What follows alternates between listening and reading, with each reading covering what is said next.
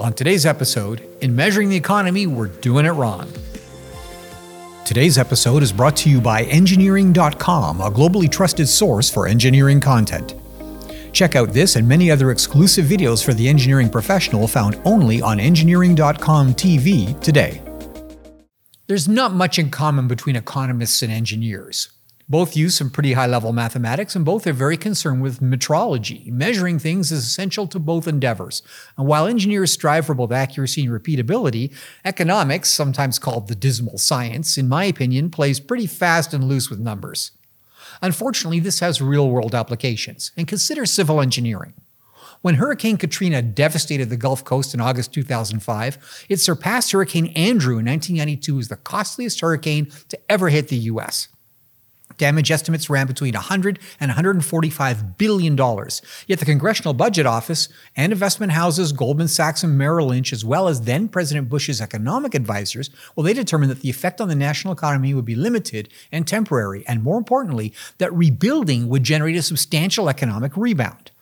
Katrina, or more accurately, the extensive investment in rebuilding the staggering damage, was a driver of faster economic growth in 2006.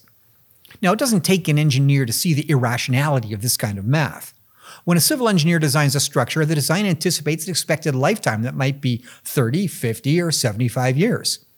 Some structures are designed with an indefinite lifetime, and the durability required to meet those targets comes at a cost, both in material and labor to build the structures. It costs more to build a stone bridge that lasts 500 years than a precast concrete one that will be expected to be rebuilt in 30.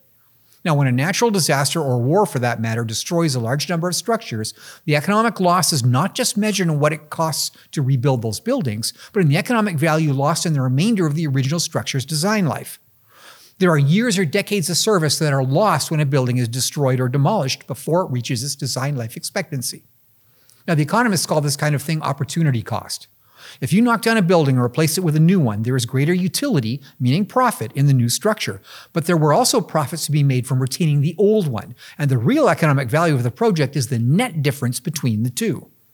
The original Twin Towers in Manhattan contained about 10 million square feet of office space. The replacement, One World Trade Center, has about 3.5 million. Now, it's largely forgotten that the original Twin Towers were designed to kickstart what was expected to be a renaissance in Lower Manhattan, something which never happened, and the new structure more closely matches demand for commercial space at the tip of the island. So the economists would claim that the construction of it in the aftermath of the 9/11 attacks was stimulative to the tune of the $3.9 billion it cost to build, and that it also addressed the glut of office space in Lower Manhattan, more closely matching supply to demand in the commercial real estate market. But the original Twin Towers were designed by the structural engineering firm Worthington, Skilling, Hella & Jackson to last 100 years. The terrorist attack effectively cost the economy 70 years of remaining life expectancy of the buildings, something which economists simply don't count. Of course, sometimes it goes the other way. This is a Bailey Bridge, a quick-build World War II innovation designed to facilitate the movement of material across rivers in a combat zone. Designed to last months rather than years, and then be dismantled later, thousands of these things are still in use today, thanks to regular maintenance and modern coatings for corrosion control. Now, engineers don't design for terrorist attacks or earthquakes or hurricanes, but they do design for the probability of things like natural disasters. But when a once-in-a-lifetime storm devastates a city, that's simply not good for the economy, no matter what the economists say. Well, that's it for today's audio version of End of the Line, brought to you by Engineering.com.